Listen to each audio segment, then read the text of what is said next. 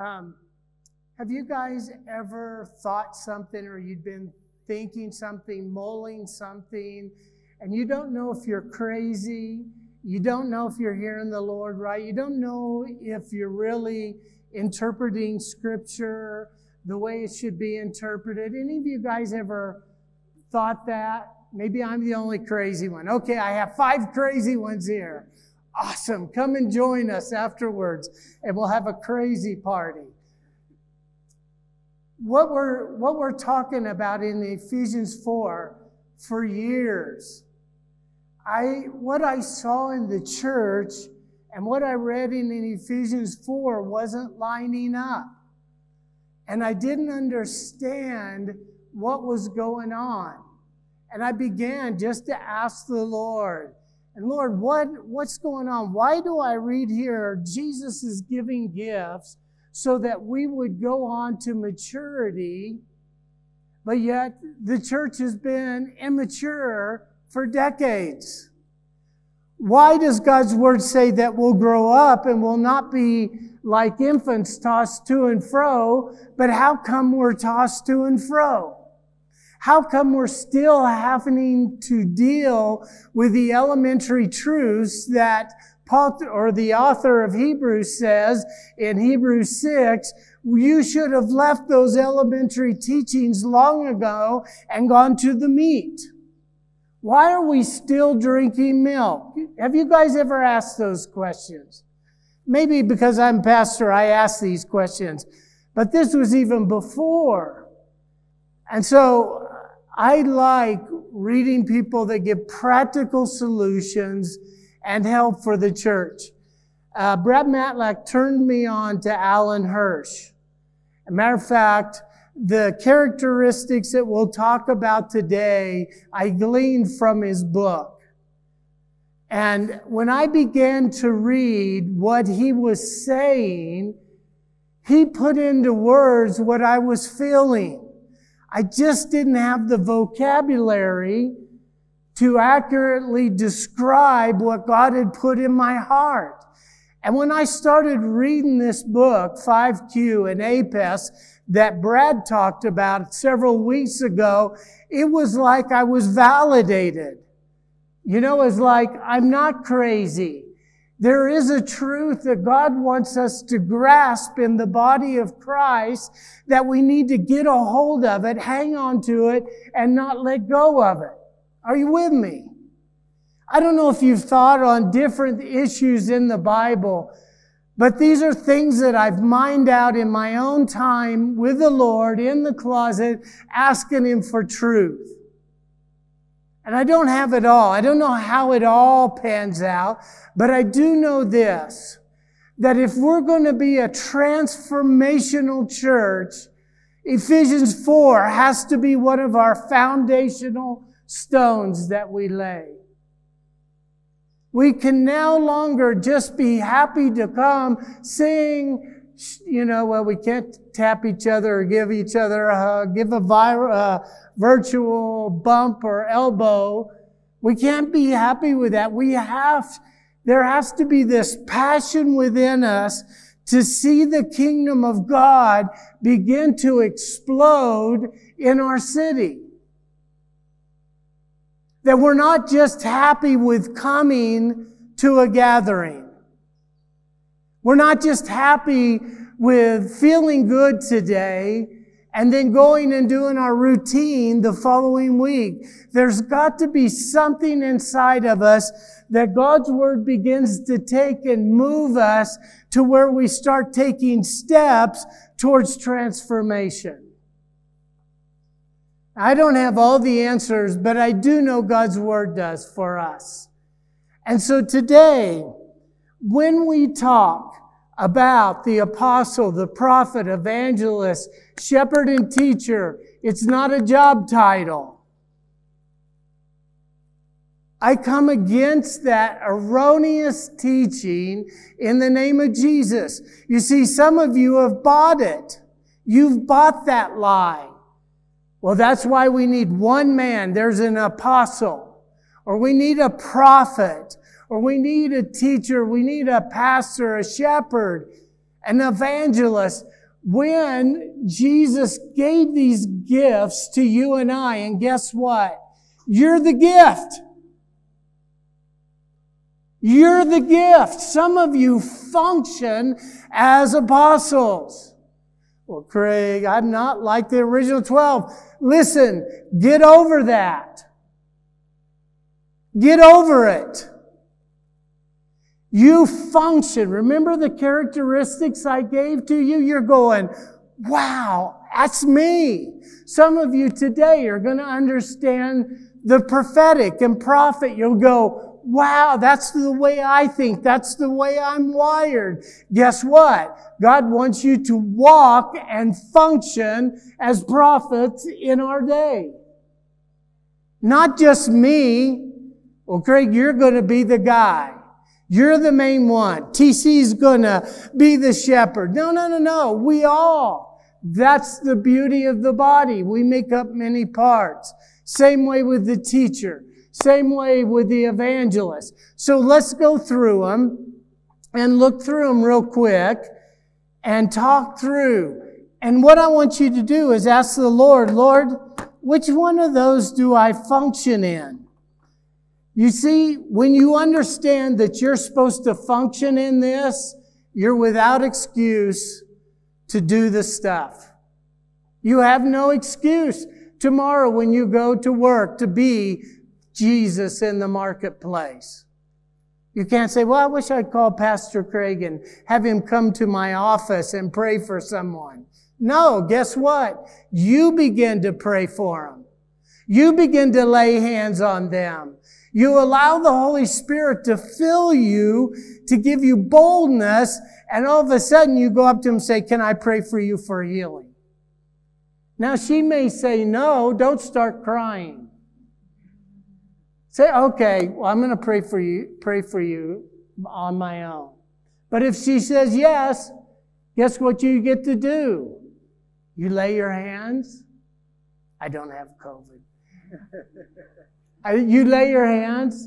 You don't have to pray a flowery prayer. You don't even have to use King James. For some of you, you're getting free right now. You're getting real free right now. You don't even have to say, Lord, you're the same yesterday, today, and forever. And I pray for healing for my sister in Jesus' name. Now, is that scary? Did you feel anything? Oh, sorry. No, you didn't? Oh. You see, when we understand that this is a function and you understand what your function is, then you're set free to walk in it. You're set free to be who God's called you. Remember in Proverbs where it says, train up a child in the way it will go and he'll do what? He'll not depart. It literally means in his bent. In the way God put him together. Not your desire for him to be a lawyer or a doctor, but what is that bent? Is it artistic? Is it mechanical? What is that bent? You see, with that, there's also these functions that God's equipped that young person with too. It's time for us to release the young people with the function of the fivefold. You say, well, Craig, they need to be older. Really? Jesus says, unless we become like children, we'll never enter the kingdom of heaven. They don't have the baggage that we have. Okay. Sorry, that's free of charge. All right, so prophet. Let's just go through them. You can get the notes. I have it on PowerPoint.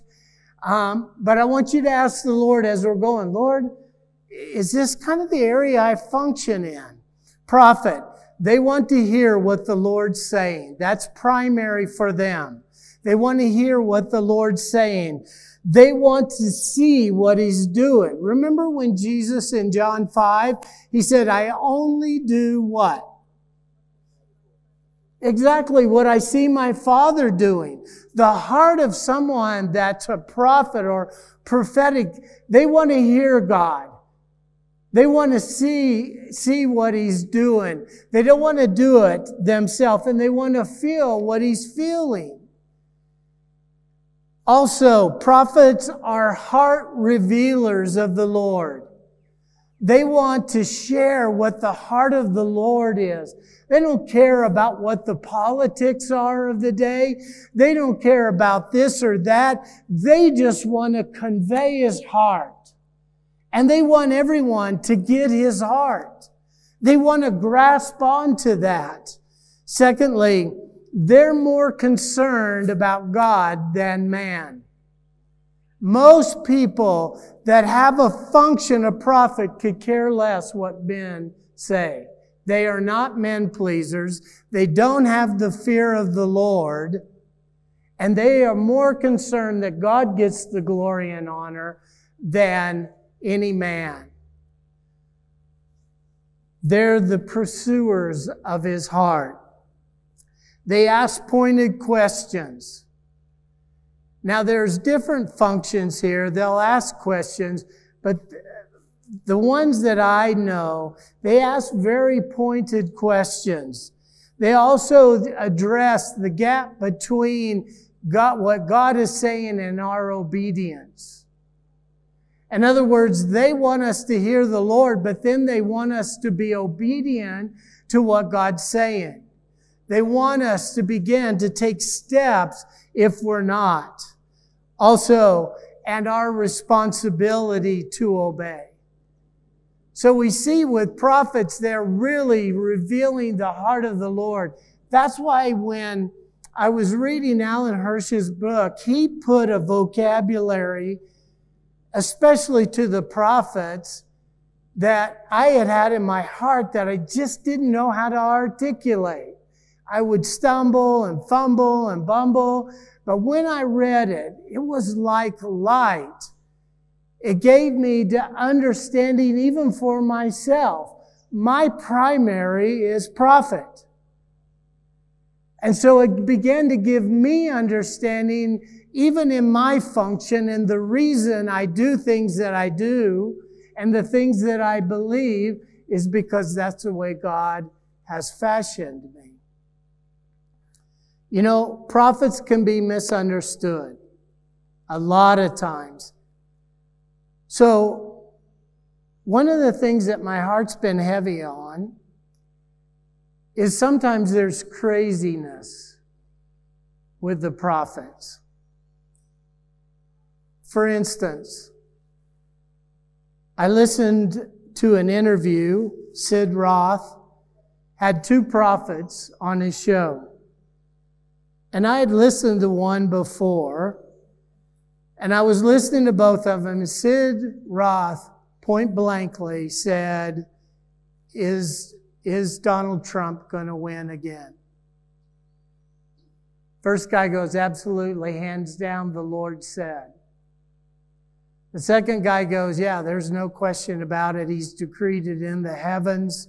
He's decreed it on the earth. And I'm thinking, then we have someone calling angels from Africa. Listen, guys, that's berserkness. That's craziness. And then here's the thing, especially if we're charismatic, we get all excited and we think we feel angel wings flapping all around and the wind is stirring and we get moved and we've not rightly discerned the word of the Lord. And I'll talk a little bit about that in a minute. Where's the accountability in the body of Christ? Because in the context of Ephesians 4, it's in the corporate gathering, the corporate body of Christ. But most of the prophets, apostles that you see today are not affiliated with a local congregation where they submit to the leadership, where they submit to the eldership, but they're out on their own. That's a warning sign. Anybody that's not willing to submit to the local church, there's something philosophically wrong. But you know, a lot of times we think prophets are grouchy, always pointing the finger, turn or burn, you're going to hell. You know, we kind of think of John the Baptist. They wear funky clothes, eat funky food, and stand out in the river saying, repent, repent, repent. Well, John the Baptist was an Old Testament prophet. But in the Old Testament, we did see judgment. Hebrews 1 says, in the past, God spoke through his prophets, but today he speaks through his Son. Now think about that.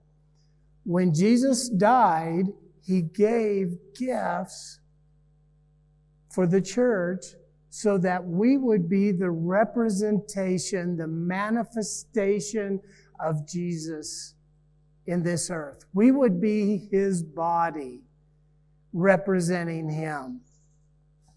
We're told to test prophecy and to hold false prophets to account.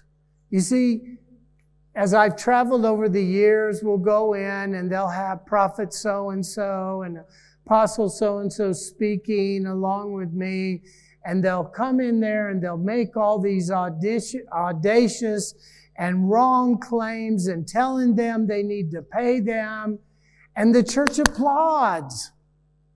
They applaud it. They stand up and they even start dancing when the whole time it's deception and it's a lie.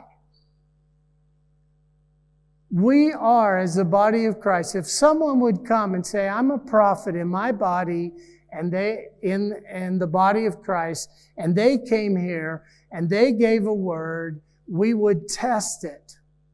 And if it was false, me or one of the elders would say, this is a false word. You're not to receive this word. Ushers come and escort him out roughly. No, just kidding.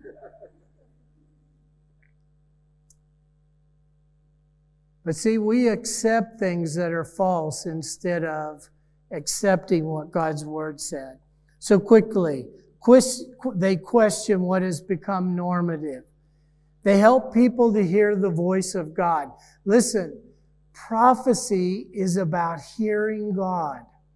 It's not about getting a word. It's about intimacy. Anybody can prophesy. That's what 1 Corinthians tells us. But it's more than just getting a word. It's about intimacy and hearing the heart of the Father. They're wired for passion for the heart of God. Is that for some of you right now? Conscious about all that's sacred and what is broken. They bridge that gap of what's sacred and what's broken. Their heart longs for the body to be healed. Prophets are wired for prayer and warfare. I know some in our church, man, that is them. They want to pray. They want to go to battle. There's spiritual warfare going on. They're wired for transformation. They're not just wired for nice little results, but they want to see people, families, cities, nations transformed. In the Old Testament, God used to speak through them, but it was judgment. Get your house in order. In the New Testament, it's about grace and salvation. Jesus is our example.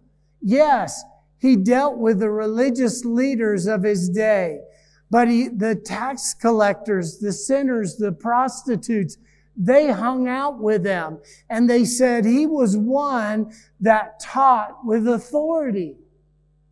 But yet he knew what was in their heart. He knew what they were doing, but he didn't condemn them. Remember John chapter 8? The woman caught in the very act of adultery. They bring him. They use the word against the word, which I thought was always kind of funny. But they said, hey, the Bible says that you're to stone her. True.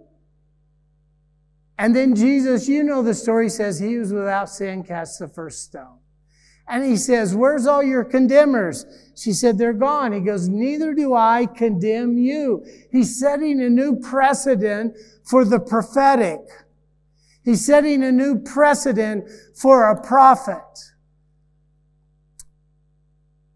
He disturbs common thinking and practices. This has gotten me in trouble more times than I can say. He agitates for positive change, or she, because there are prophetesses. Desires learning for the purpose to influence. Seek to ensure an authentic response to truth. Listen, we don't want a manufactured response. We want an authentic response to the gospel, to the leading of the Holy Spirit. Core issue is one's relationship with God. They care about your relationship. Urgency is felt now in the moment. This must happen. Comfortable dismantling the present for the future hope. Deep compassion for the cause of people. Inspires all people to respond to God's message. May communicate creatively to get messages across. So now you've gotten some characteristics. This is how they function. This is not everything, but this is partial. Maintaining the God focus. Everything we do has to be God focused. Christ has to be the center of everything. If not, the prophet is going to get up and say something. He's going to say, we're out of order. We're not doing what God's word says. And they'll address that. Maintaining covenantal bounds throughout the church, through an organization, love, passion, and responsibility. Cultivating commitments to social justice and commitments to respect the poor. Engaging in spiritual warfare. Speaking truth with power. Encouraging repentance to maintain the God relationship. Maintaining and cultivating a holy imagination of life under God's rule and covenant. Developing prophetic sensibilities in leaders and ministers. Listen, like the pastor that was calling angels from Africa. How many of you heard about that? I'm just like, what is so bizarre? The angels going here, we're going, we got enough problems here. We ain't going to America. It's crazy. Maintaining the soul or heart of the organization. Renouncing idolatry and false forms of worship. Maintaining the integrity and authenticity to the founding values. Now, here's some blind spots that we can have. How many of you, just listening to that, think you may function as a prophet? Don't be embarrassed. Okay, 1, 2, 3, 4. Okay, awesome. So, here's what the enemy says. Oh, you shouldn't have raised your hand. Now you're going to get called forth to prophesy. No. But see, now you can begin to hone that function that God's given you. They can be disrespectful for all you that raised your hands.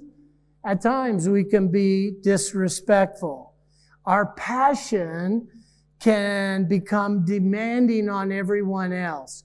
What God is speaking to my heart or your heart, we expect everybody else to have the same intensity and passion. Joe knows exactly what I'm talking about. But when you're up here passionate or talking with someone and they're not there, you can become condemning. I'm guilty. They can be laser set on truth and become short-sighted and simplistic. And then a call to conviction can become critical and condemning. So if you don't have the same type of passion that I have, then obviously you don't love Jesus. Obviously you need to repent. Have you ever heard that? Yeah, many times. I've said it a couple of times. But I repented. All right? So how do they contribute to the health of the body? Real quick. Key anchor. They are a key anchor in the movement of God's value and heart. Ephesians 2:20. You need to memorize this. This is why the church is out of balance. It has built the church on the evangelist and the shepherd and the teacher. Where Ephesians 2:20 says it is built on the foundation of the apostles and the prophets. Why the church is out of balance? We've put people in wrong places, put in wrong functions, and that's why we're immature. That's why we're not growing the way God intended us to grow. Now the evangelists, they care about getting the message out. The gospel, the gospel, the gospel, the good news. They want to clearly communicate the gospel, and they want to see the power of God operate in presenting the gospel. They want and expect response after the gospel is shared. They want to constantly make way for opportunities and invitations for people to come to Christ, to share the message both within here and outside, wherever we go. Each person has value and worth to the church and His kingdom. And so they too can be one that presents the gospel. The evangelist loves to recruit people. They love to recruit them for the gospel message and send them out.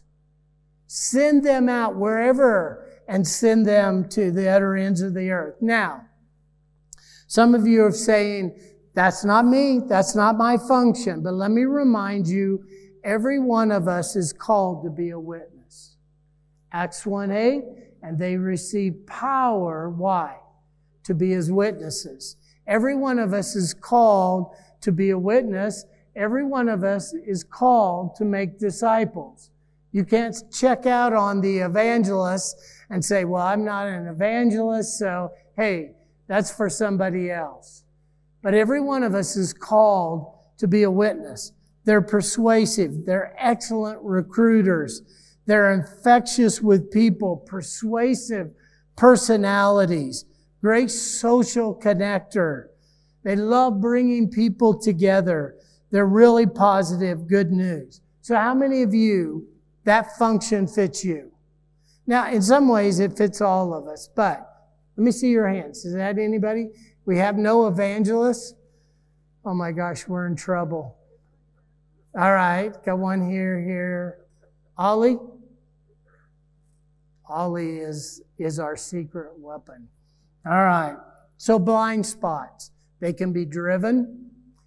You know, whenever we're driven and not led, we're out of the will of God. They can do anything, do whatever it takes just to get people in the kingdom. Pam and I grew up under a church like that. And you just wonder how many people actually got saved. They can be not demanding enough when it comes to salvation, yes. But once you get in the door, okay, you're in the family, you're in the kingdom. They mistake being involved in church as being equipped and trained. Listen, you accepted Jesus, now you're in the church, so you're equipped and trained, and that's not true. So how do they contribute to the health of the body? They make the gospel the core thing. If they're not seeing people come to Christ, it bugs them. They're agitated. It's like, what the heck's going on with KVC? Why aren't people flocking to the front? Why aren't people being saved during the week? That for them constantly stirs us in that. People being added to the family, sharing the message wherever we go. All right, quickly, shepherds, pastors, they are nurturers. You know, I told someone this the other day. TC is probably more of a shepherd than I am. And he took the test too.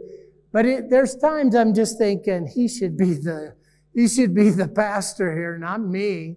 You know, I want to blow things up. TC's like, we really need to kind of gather everybody and we need to ask the question, how are you doing today? I'm like, forget asking him that. Throw the grenade,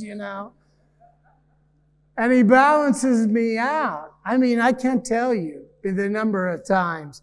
But they're nurturers. Their community is important to them. A sense of belonging.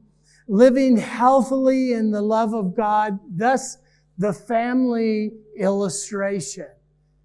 That it's important that the family come together. Emphasis on healing, inner healing, wholeness, and community. Relationships are important to a shepherd, to a pastor. Relationships are key. Emphasis or intimacy with the Father, and then your own personal transformation, growing in the Lord. Cultivating and integrating people into the community. Getting them plugged in. But here's some blind spots. They can have an obsessive need for harmony and no conflict. That I just wish everybody would love one another. We all sing, Kumbaya, my Lord, Kumbaya. You know, and it can become obsessive. Here's the truth. How many of you are married here? How many of you 100% of the time have harmony and unity? Exactly. Eric Hagman, come forward and repent. That's not because that's a picture. Our marriage is a picture of the church. And there's not always going to be unity and harmony. And sometimes there's dysfunction and disagreements and arguments, and you don't speak to each other for a couple of weeks or days. Hopefully that's not here. We quickly make amends. Aversion to risk. Shepherds kind of like to stay right in the middle. They're not overly risk takers. They will. Or conflict. They also many times carry the people's burdens and problems instead of releasing it to the Lord. Teacher. How many of you think you're teachers here? All right. Seth, Brad, Benedictor. All right.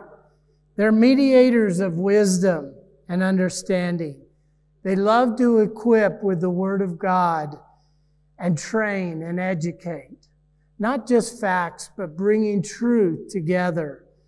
Help people with theological formation. Why we believe. Why do we do what we do? And helping them get past some of the hurdles. Also, they're instructional. They have a strong desire to integrate truth, especially revealed truth. They can be intellectual and philosophical.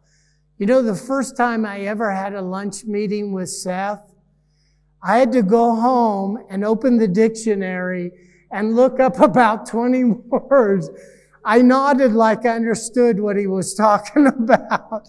I was like, I'm an idiot. I don't understand a word he said. You know, have you ever talked with someone and they're like, whew, whew, whew. And he was like talking like I knew that he understood. But they can be very philosophical and intellectual. They want to spark curiosity, learning, knowledge, and the intellect. I think sometimes in Christianity, especially in the charismatic realm, and I'm charismatic, we have a tendency to throw the brain out. You know what I'm talking about? It's just like what I felt today. Well, feelings are fickle. They're up and down, but God's Word does not change, and it is true. So there is that side. Strong desire to assimilate the Word of God through reading, understanding of Scripture. Again, tie it all together. Historical context. What is it saying in the context of reading? Understanding the history, the background, all of that stuff. I love it when Seth preaches. I was like, wow, that's amazing. I told him the other day we were having lunch. I love to learn that stuff. I just don't like digging it out. But I like for him to dig out all the information. And then I'm like, yeah, that's right. Any of you with me? How many of you are researchers here today? You love researching. Okay. All right. God bless you. Next project, preaching project, you'll do my research for me. All right. Blind spots can be dogmatic. We don't have that here with our teachers. They're very humble, but you can be dogmatic. Sometimes lack urgency, can be overly critical over certain areas of Scripture and people's belief in that area, and may choose to be right over relationships. Now, these are general. So probably every one of you here fit in 1, 2, 3, whatever of these. But there's usually a primary that you operate in. All right? So I want to close with this. If we just had the apostle, we'd be out of balance. If we just had apostolic leadership, then we would have a tendency to be hard driving. There would constantly be pushing. But the beauty of Jesus' plan is that we would be out of balance if it was just the apostles. That's why he gave 5 of us, or 5 of them, so that we would be balanced. And usually, my experience with churches that are apostolic or call them apostolic or apostles, it's usually one person, and that one person has all the power. I believe that is absolutely contrary to what Jesus says about the New Testament church. If we're all prophet leaders, the church, there are many churches that I know in the States that say they're a prophetic church. And it's all centered around about giving a word or getting a word. The problem with that is God wants this 5-fold to equip the body to learn how to dig out the word for themselves. Too many people are saying, I want a word, I want a word. And Jesus is saying, I want to give you a word. Do you know my voice? Do you hear what I'm saying? God wants us to learn to hear His voice. Jesus said, my sheep what? Hear my voice. It doesn't say Craig tells you what to hear. And so we'd be out of balance if it's all prophetic. If it's all evangelist, we'd be obsessed with numerical growth. It would be about the numbers. Pam and I came from that church. We had this many this Sunday. Our offering was this much, and it was all about numerical growth. Jesus has called us not to make converts. Amen? What's He called us to do? Make disciples. If there's the shepherd pastor, the church will tend to not take risk. It'll play safe, play in the middle, be codependent and needy, and a lack of healthy conflict resolution can take place. If it's all the teachers, then there's a tendency just to be heady and not live out of our hearts. Where we're supposed to have the Word and the Spirit together.